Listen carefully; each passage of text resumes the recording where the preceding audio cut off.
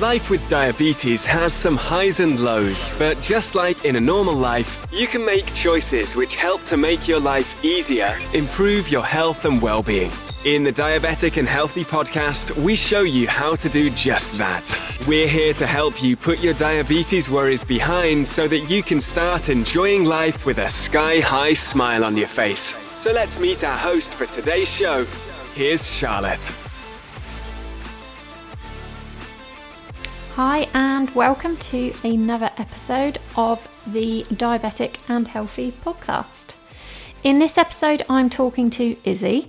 For those of you who haven't heard previous episodes with Izzy, she is one of the Diabetic and Healthy team, and she's a specialist diabetes dietitian.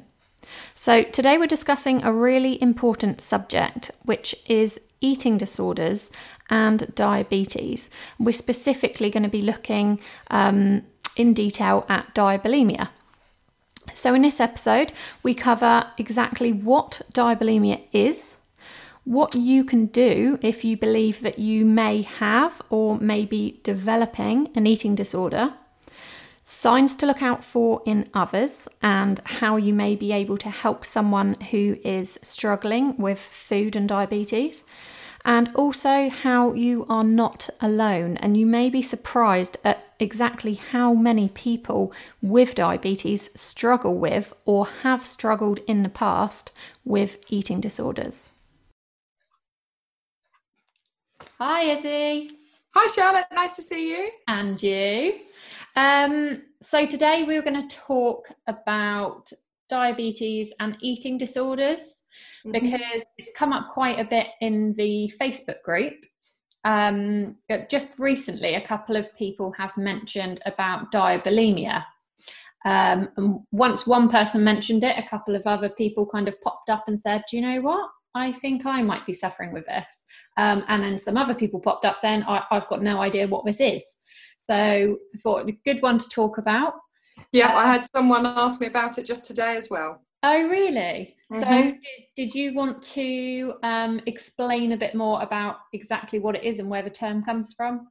Okay, sure. So diabulimia is not actually a medical diagnosis. It's a descriptive word that people have come up with over time to describe eating disorders that relate to type 1 diabetes. So diabulimia means that someone with diabetes is deliberately omitting or skipping their insulin for the specific reason of weight loss. Okay. So I guess when it then gets the label of diabulimia, that's when it's a consistent thing. It's not like they've done it on occasion, because I was looking at some statistics that says 4 out of 10 women with type 1 between the ages of 15 and 30 have injected less insulin or skipped doses in an aim to lose weight. Yeah, so like you say, that's actually quite common that happens occasionally. Yeah, diabulimia is when it happens consistently, and as a result someone runs their blood glucose levels dangerously high in order to achieve that weight loss. Okay, I should also mention it does state 1 in 10 men, so this isn't just women that are doing this. Not as many men seem to be doing this, but it is still being used, I suppose, as a weight loss aid. Yeah. So what's your experience of it? Have you come across it much with the people that you speak to, or? Yeah, so I've worked with a small number of people who've had diabulimia, but I've also, through my work, gone to some conferences and talks and heard from people who had or have diabulimia. So I've heard their stories, which has been incredibly useful, and I've read about it as well. So I've had some direct experience, but also some learning experience too. Yeah. What was really nice to see is when it was mentioned in the group, Gemma, who has featured on some of the podcasts, she popped up and gave a really, really honest and helpful kind of review of what's happened in her life. And she's very open and honest about the fact that she suffered from this for years, although it didn't have a name at that time. Looking back, she can see that's what she was doing. But but she's out the other side of it now, you know, something clicked and she's made loads of really positive changes now.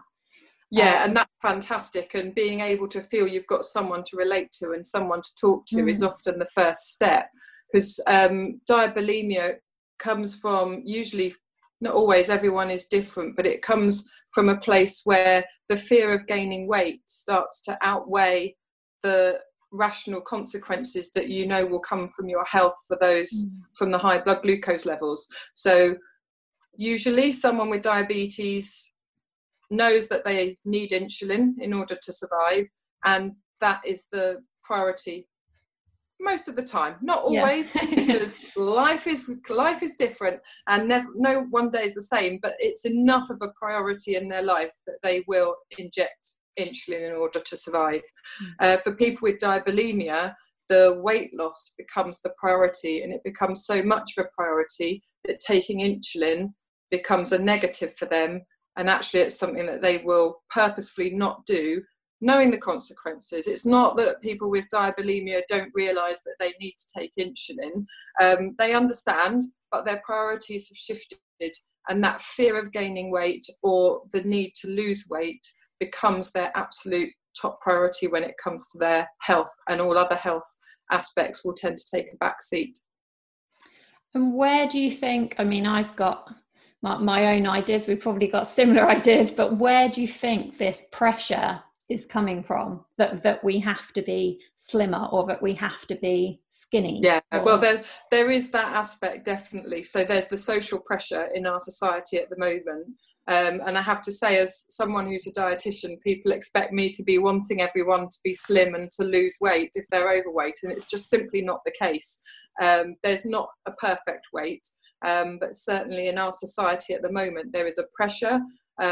Being overweight has negative connotations. People feel judged. People feel that people think about them a certain way, and society does discriminate in some ways against people who are overweight. So there is a pressure, and all the social media and what people see. And a lot of it is pressure that people put on themselves as well, what they think they should be doing. There's a lot of information out there that does push people towards feeling that they should be skinny. And then there's also the feedback as well, because of that social pressure that we're all subject to. When someone loses weight, particularly if they've been overweight before, people will congratulate them. People will say, oh, you've lost weight, well done.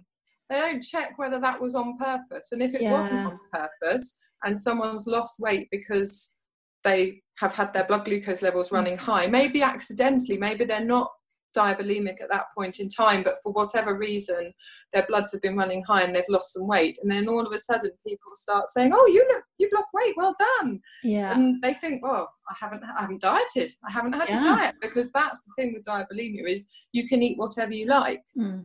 Because it's that your body's not functioning properly, your body's not using that food, so you don't have to change what you're eating. So that positive feedback, that can sometimes trigger people into thinking, oh, well, this is something that can continue. Maybe someone who has been bullied in the past because of their weight, and then so the weight was got very negative responses. All of a sudden it's getting positive responses. Yeah, absolutely.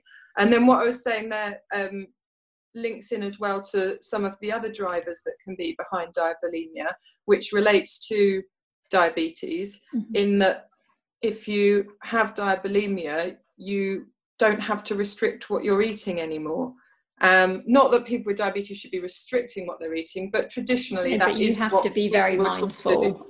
Absolutely, that's a better way of putting it. You have to be very aware of what you're eating. And food, we can over-medicalise food, or food becomes different for someone with diabetes as someone without. Someone without can just choose to eat something or not without giving it a second thought. Someone with diabetes has to think about their food, and they have to think about it every time they're going to eat. And they even have to think about it if they're not going to eat, because you have to think, oh, if I don't eat now, will I go hypo? What insulin have I got on board? What exercise am I going to be doing? What are my blood levels? So thinking about eating is quite a burden to be carrying. I mean, you know better than me, because you have to live with it. But it's quite a burden that you have in your life, that if you have diabetes, you have to find your peace with that and accept it. But for some people, it's very stressful. And actually, liberating themselves from that and just saying, I'm going to eat what I want, but I'm not going to get put on weight by not taking insulin. That can be their way of taking back control, rather than feeling that the food is in control and the insulin is control and they have to do what the food and the insulin needs them to do. They say, actually, I'm going to do what I want to do, and that is to eat what I want. So you've got the eating disorder side that comes from the weight and the looks and how losing weight makes you feel, or makes that person feel. And then you've also got the rebellion side from the diabetes. So diabulimia can come from burnout. So, someone's just had enough of living with diabetes day in, day out, never getting a break. You never have the choice of whether you're doing it or not. You just have to. And that can just be too much sometimes. And someone thinks, right, I'm just not going to do it anymore. I've had enough. I'm just going to not pretend, but just carry on as though I don't have diabetes. I'm going to eat what I like. I'm not going to take any jabs. I'm not going to do any of that. And that's fine. I'll deal with the consequences at another point. So it can be diabetes burnout as well. So there can be different reasons why people might have diabulimia, but the end result is that they're not taking any insulin or anywhere near enough insulin, so their blood glucose levels will run dangerously high. And then that's why obviously we're talking about it now, because it's an important thing to address. But it will be difficult to address. It will be difficult because somebody who has diabulimia, as I'm sure Gemma would attest to, someone with diabulimia has to reach the point where they're ready to admit to it and to reach out for the help. Until then, it's going to be very, very hard for them, because they're doing what they think is right for them at that point in time. Yeah. I suppose it's not an easy option, but it is, if you're in that mindset and you're not thinking about, the complications this is going to cause me later on, it is a way, like you said, of you don't have to think about any of it anymore. You don't have to think about checking your blood. It's high. Like, what's the point in checking it? You don't have to think about whether you're going to exercise or what you're going to eat. So I suppose it's people kind of trying to give themselves a break from diabetes. And also taking back control. So it's having that break, but sometimes it's just you can reach a state where you feel that the diabetes runs your life rather than you running your life or running your diabetes. So it can be taking back that control and thinking, well, I can't control my diabetes, so I will control what I eat, and I'm going to choose to eat all the things I know I shouldn't eat, or I'm going to control my insulin doses by not taking them, which seems sort of counterintuitive, but if that's the only control you feel you can have in your life at that point in time, then it is one that people will grab onto, just to feel like they've got some element of control over their own life, particularly if diabetes has been going a bit astray. That can be a factor. Definitely. And I did a post on Instagram the other day about, hands up, who else gets their arse kicked by diabetes some days, and you just feel fed up. And you know what? That's okay, because everyone's like, yeah, I do. And that's, we all have days like that where, if I had £1 for every time I said, I don't have time to be diabetic today, because some days that's what it feels like when it's not, it's not cooperating. It's not doing what you want to do. It's when you do everything that you think is the right thing to do, and then blood still end up squiffy, and you think, but I've done everything. But I've done what I meant to do, or I did this the other day and it was perfect. It's easy to feel like, oh, I give up today, but I suppose it's when that drags on. From a mental health perspective, someone with diabetes has to build up more resilience than someone else, because you have to be resilient to every time you do that finger prick test. You've got to not let it feel like a judgment, and not feel like it's a bad thing if it's not what it should be. You've got to build up a lot of compassion for yourself and a lot of kindness for yourself to be able to do a finger prick test and go, well, that's what it is. Am I going to do anything about it or not?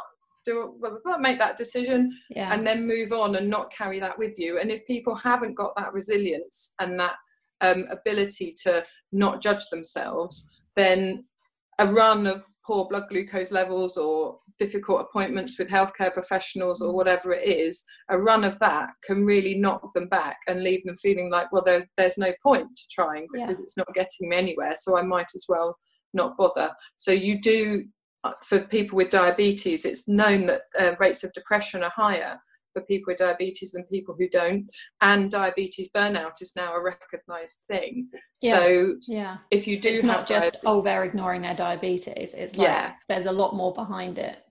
So I think people with diabetes supporting their own mental health and building their own resilience and their own self-compassion is actually really important to protect against things like burnout or potentially diabulimia, because it's that pressure that you feel as someone with diabetes, as though people are judging you and watching you, and sometimes that person is you, because you're looking at the result and judging yourself. And sometimes it can be people like me. Sometimes healthcare professionals can seem very judgmental, or they may be very judgmental, or they may just be perceived that way because of previous experience, and that cannot help. So having open conversations can be really useful, and feeling able to tell your healthcare professional how you're feeling mental health wise, and getting support elsewhere as well. So counselling services, mental health services, that there may be some within diabetes services, but you may have to go outside the diabetes services for mental health support. Online groups like Diabetes and Healthy, private services like diabetes coaches. There's loads available, but I would say that we can over-medicalise diabetes, and it can be all about the numbers. It can be about how many grams of carb are you eating? Are you counting your carbs precisely? What are your blood glucose levels? What's your HbA1c? How many units of insulin? It all becomes about numbers. And actually, you need a lot of resilience. There's a person there as well. You need a lot of resilience and resource within yourself to be able to manage that on a day by day, because those numbers are important. They are. But if it becomes all about the numbers to the detriment of the person, and the person disappears behind the numbers, then that's not going to be a good thing either. Yeah, it's interesting. I did a podcast with a lady called Nick Wood, who is a mind and body coach. And we were talking about mindset and the way we look at things. And I was saying that I used to do exactly that. I used to look at my readings and it would be a good number or a bad number, you know, and that is how it builds up. Like you said, if you have a day of what I'm looking at as bad numbers, then you feel like a bad diabetic, you know, and you really beat yourself up over those numbers. Whereas now I try to look at things really differently. And instead of going, you know, it's a good number or it's a bad number, it's it's gone up there. Like, why has it done that? And then looking back and trying to work things out and changing it next time, rather than just being like, oh, it's good, it's bad, it's, you know. I've had people tell me that when they do their first blood glucose of the day, that can determine whether they have a good day or a bad day. Oh yeah, it can set your mood. The tone. You wake up and you've got a 6.7 and you're like, awesome! You're like, yeah, I'm on fire today. And it just, you know, and it's having the resilience to be able to deal with that when it's not the 6.7, so that you can still have a good day, even if you woke up on a 22.6 or something like that. You can just deal with that, park it, move on, and have a great day. And I think actually, although the Libre sensor for me has been a real game changer, there was a bit of that to begin with, because I could see what it had been doing through the night. So sometimes, even if I woke up with a good number, I'd look and I'd be like, oh God, but that didn't come down till like 2 hours ago. It had been high all night. Like, I wouldn't have known that. And it's a new thing. You've got to get your head around that. Okay, that's not negative. Like, it's good that I know this information. So yeah, it's about how you look at it. Yeah. But yeah, I totally get the whole, like, if you wake up on Monday morning with a 5.2, it's going to be a good day. And that's fair enough. Absolutely. It's, you know, it happens to everybody, doesn't it, with things, so that's fine. It's like when you know, someone lets you out of the road as you're going to work, you're like, yes, this is a good morning. Whereas if you're sitting there for ages, and then, you know, that's completely arbitrary, but somehow it does, we sort of affix meaning to things, don't we? Just definitely. It's obviously a human thing to do.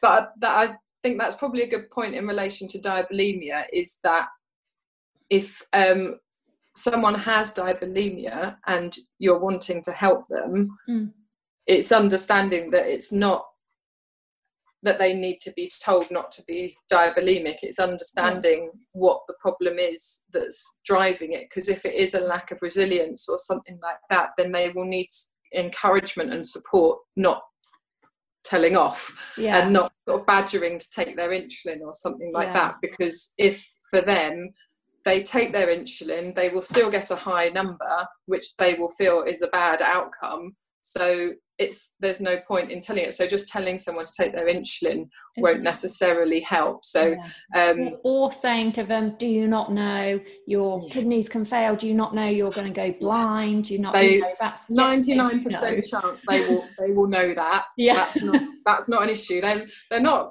got a lack of knowledge, they're not unaware, but they've got different priorities and a different perspective. I guess if you're in that mindset, you're kind of blinkered to that as well. You're, yes, your consultants have probably told you that 1,000 times, so you do know it, but that's not your focus. Yeah, I mean, everyone has different priorities. It's just some people, those priorities are more extreme. So if you think about people who've maybe got very far in their career, they have probably had to make sacrifices to get there. Pro sports people have to, train every minute of the day and not see their families. People who get very high up jobs, they often don't get to see their families as much, and all kinds of things like that. They choose what to sacrifice and what their priority is. So for someone with diabulimia, it's not that they don't know what they're doing, but at that point in time, their priority is not taking insulin and losing weight. That sacrifice is worth it. That's how they feel. And unfortunately, it's not until later that the price comes along.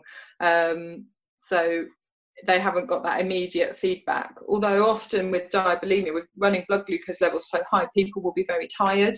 Obviously, they'll be thirsty, going to the toilet a lot. But again, those are sacrifices that they're willing to make. They're fine. And again, with that. that was something that Gemma was really honest about. That her energy levels were so low that she'd be she does nails and she does beauty therapy, and she'd be trying to fit in naps between clients because that's how tired she was, but it just becomes the norm. And you build that in as part. I mean, if you think about it, I will hold my hand up, I was one of them as well. You ever had a hangover? Oh yes.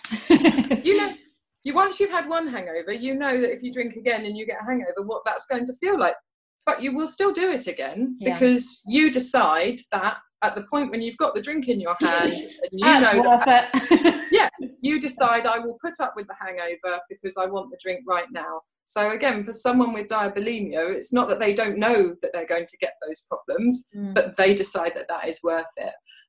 So to help somebody with diabulimia, they have to be ready to accept that what they're doing is probably disordered, and they have to be willing to change. So for supporting someone, there's some great resources out there. There's Diabetes UK has got some information on their website. There's a website called Diabetics with Eating Disorders as well, which has got some good stuff on it. But I would say it's being supportive. If you're watching this and you feel you may have diabulimia, then just as a first step, talk to someone. Find someone you feel comfortable talking to.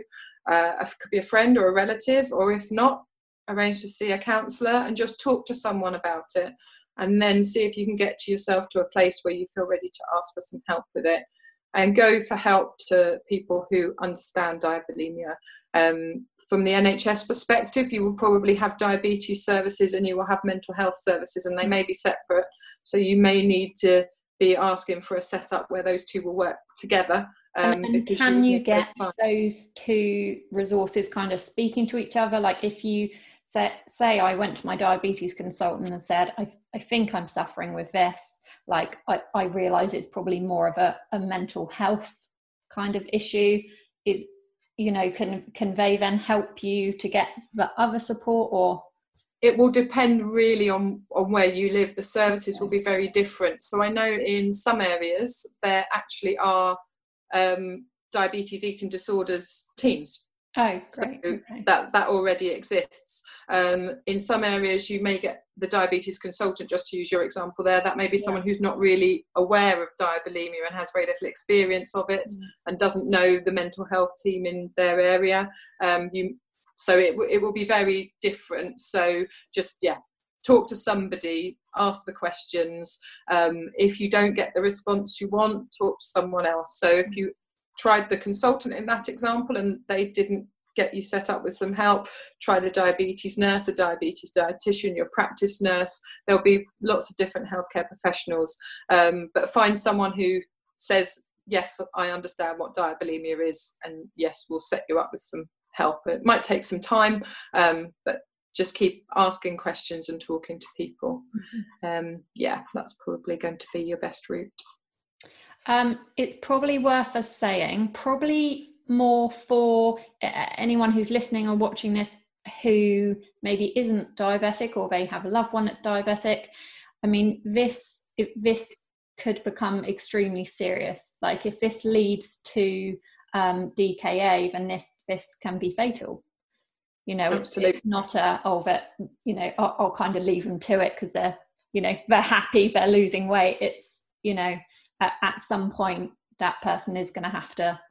The body can't function without insulin. It can cope for a while, it can make do, but not in a good way. And so if it's left too long, then yes, the body, you'll get DKA, the body will become too acidic. It will not be able to keep functioning, so it is potentially lethal. And DKA is one of the very common reasons why people with diabetes end up on intensive care. So it's a serious problem, definitely. And just if you people are watching this who think they may know someone with diabulimia, or maybe you're wondering if you might, some of the things to look out for is, firstly, blood glucose levels running very high a lot of the time. However, someone with diabulimia may not be testing, so you may not know. And certainly not in front of people. The tiredness that you mentioned that Gemma suffered, so very extreme tiredness, thirst, going to the toilet a lot, losing weight. Losing weight being one of the key things, but probably someone may not be happy with their weight. Even if they've lost weight, they're still not happy with it. So they may talk about their weight quite a lot. They may talk about their weight negatively. They may try and hide their weight in baggy clothes so that people don't notice, because they still don't feel that they're the right weight. Or they may be proud of their weight. They may be happy to show it off if they've reached the weight they wanted to. But as with most eating disorders, there will be a lot of secrecy. So they will not let on probably what they're eating, or that they're skipping their insulin doses. So they will probably still say that they're taking insulin, but you might not see it. So for example, if your partner used to leave the caps from their insulin needles on the sink, and you think, well, I haven't seen any of those in a while, and you say, well, are you taking your insulin? And they say yes. I wouldn't challenge that unless you feel comfortable to, because that's likely just to cause a conflict. Maybe keep an eye on other things, see if you pick up on anything else. So just have a think, because they won't be taking their insulin, they probably won't be blood sugar testing, they'll probably be not attending their appointments at the hospital or the surgery, or they'll be attending them just enough to stop people thinking that there's a problem.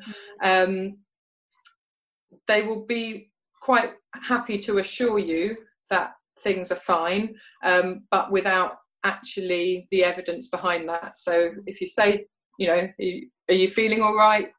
Did you take your blood glucose level? What is your blood glucose level? Have you taken your insulin? The answer will be, yeah, it's all fine. It's all fine. It's been really good.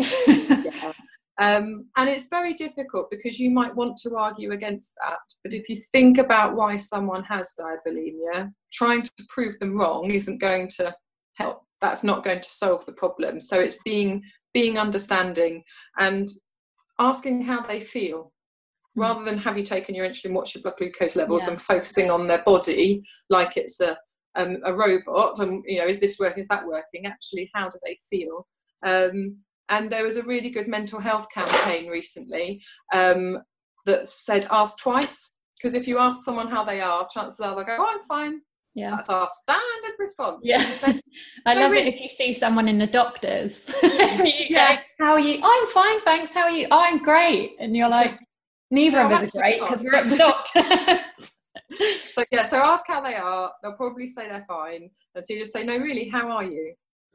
And then give them the chance to respond. And even if you don't think they're fine, but they insist and say they're fine, you might need to wait a bit and revisit it, and just keep letting them know that you're there, that you support them, that you understand them, and that you're not judging them.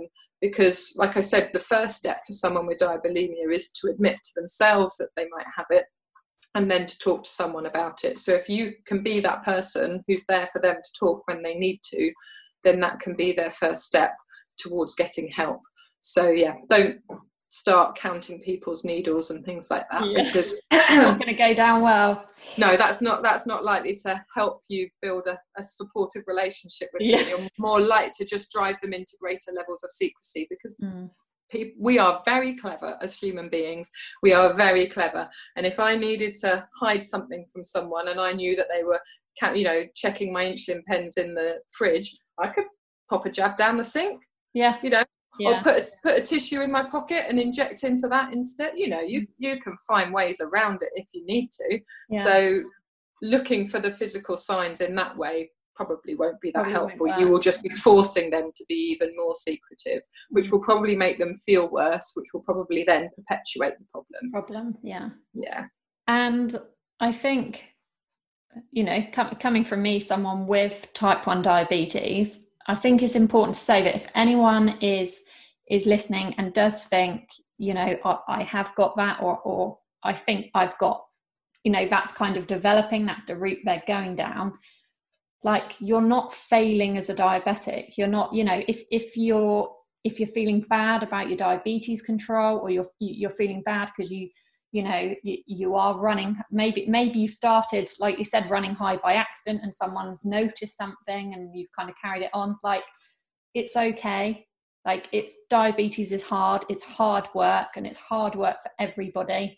And people will understand if you talk to them and say that you're struggling, or it might be a case that you come out with, I've done something really silly and I've been running them high deliberately because I don't know what else to do, or because I'm no good at being diabetic. Because, I, for one, I know there's days where you feel like a bad diabetic. I've said it before. You have this feeling that you're no good at it, and actually you're amazing at it, because you're still alive, and you've had, in my case, I've been doing it for 15 years, and it's still no 2 days are the same, but you are allowed to have bad days, and you're allowed to have bad stages where you're not feeling good about yourself, or you're not feeling good about your diabetes. And if it might be a case, like, I personally don't know that many people with type 1, as in I've come into contact with loads of people with type 1, and through my work I've met people with type 1,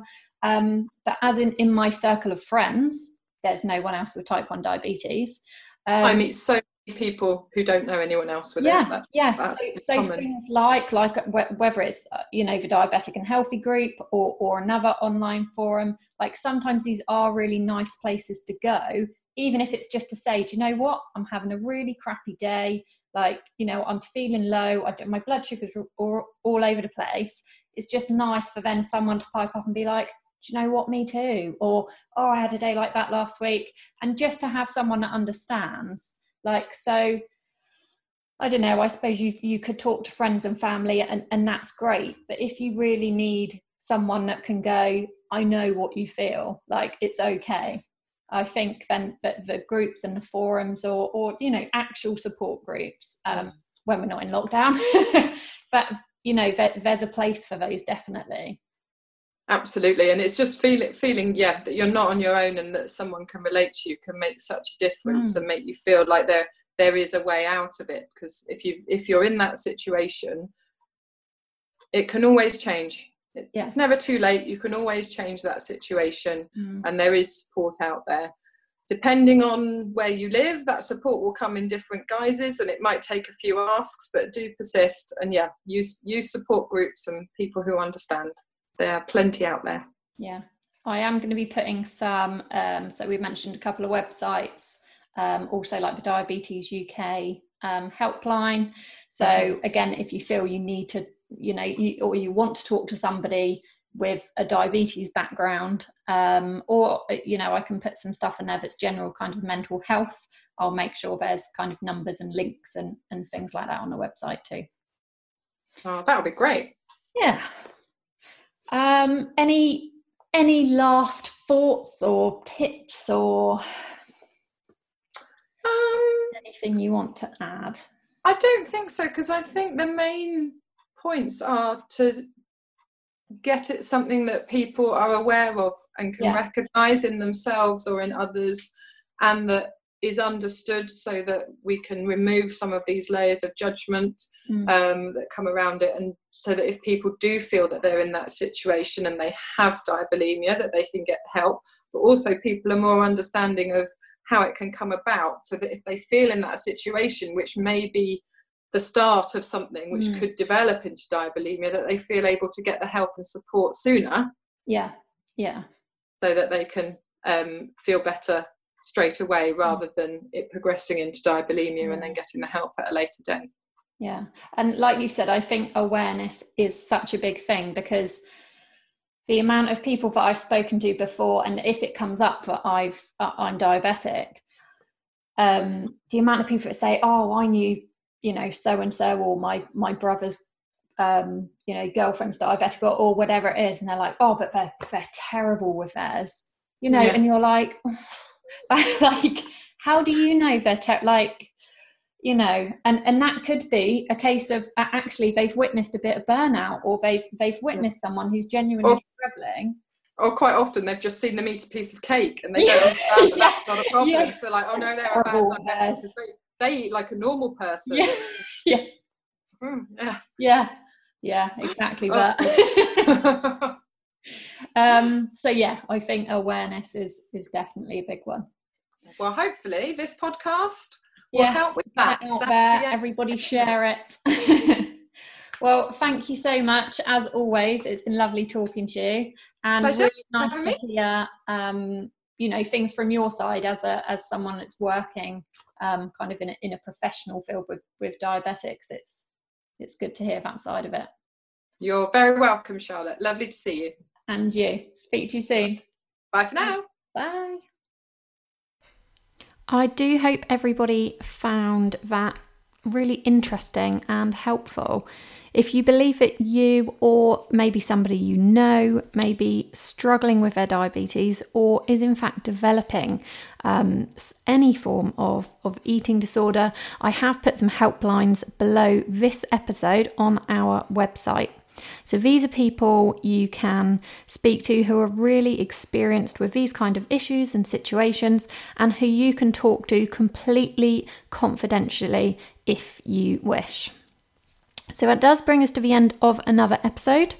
Please remember to subscribe so that you never miss any future shows. And if you have enjoyed today's show, please also leave us a review. Thank you so much again for listening, and until next time, have a happy and healthy time. This episode has ended, but your journey towards a healthy and happy life continues. Head on over to diabeticandhealthy.com and join the conversation with other diabetics and their families. All the information in this episode is not designed to replace the advice from the health professional team looking after you and your diabetes. Before making any significant lifestyle changes, do consult them with your doctor.